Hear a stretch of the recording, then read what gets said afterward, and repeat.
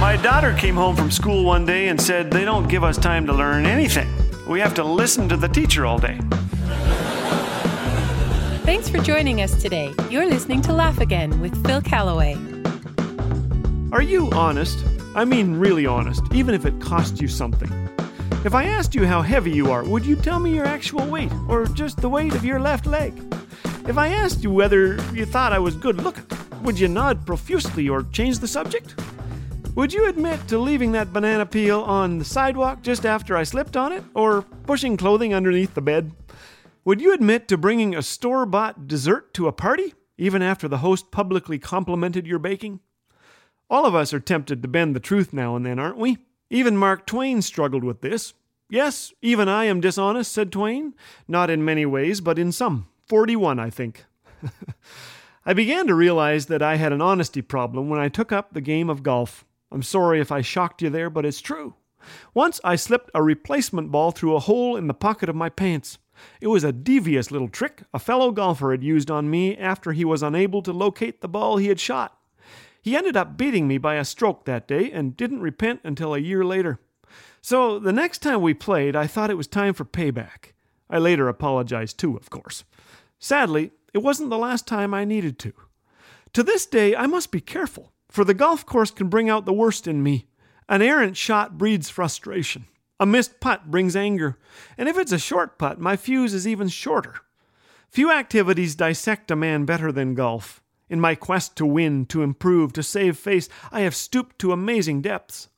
Though I am seldom tempted to curse while grocery shopping, playing catch with my children, or sitting in church, take me to the golf course, and the real Phil is lurking just beneath the serene surface, waiting to come out and play havoc. I'm ashamed to say that through the years the golf course has seen me curse quietly, yell loudly, and quit early. If ever you doubt there is sin on earth, I recommend you spend an entire evening refereeing church hockey. As a friend of mine once said, it's a great place to vent your spleen, or have it vented for you. The doctrine of original sin is much easier to grasp after you spend time on the golf course. The temptation to write down a wrong score or nudge a ball from a natural hazard helps me remember that I am a sinner. The prophet Jeremiah was possibly talking to golfers when he wrote, "The human heart is most deceitful and desperately wicked. Who really knows how bad it is?" There is incredible freedom in such an admission, you know. We are facing our own sinfulness, leaving it at the foot of the cross and moving on. Each of us is a fragile creature whose hope does not lie in our own goodness, but in the fact that God sees that we are dust and loves us just the same. Integrity is one of the great keys to joy. Honesty is the first chapter in the Book of Wisdom. Chuck Swindoll said these wise words, "Honesty has a beautiful and refreshing simplicity about it.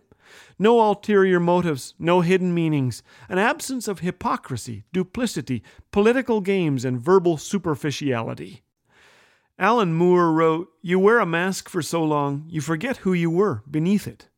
And Oscar Wilde advised, "Be yourself. Everyone else is already taken." As honesty and integrity characterize our lives, there will be no need to put on a false front or live in fear of being caught. Tell the truth, and you don't have to keep your lies straight. When we face our sin and repent of it, pretending is no longer in our bag of tricks. We've accepted the reality that we are sinners, that nothing we do will impress God, and everything we do begins to come from thankfulness for all that He has done. Now, I think I'll go sew up the pockets in these pants.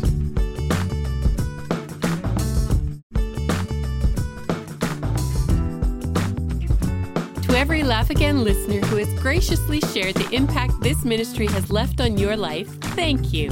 We cherish all your words of encouragement.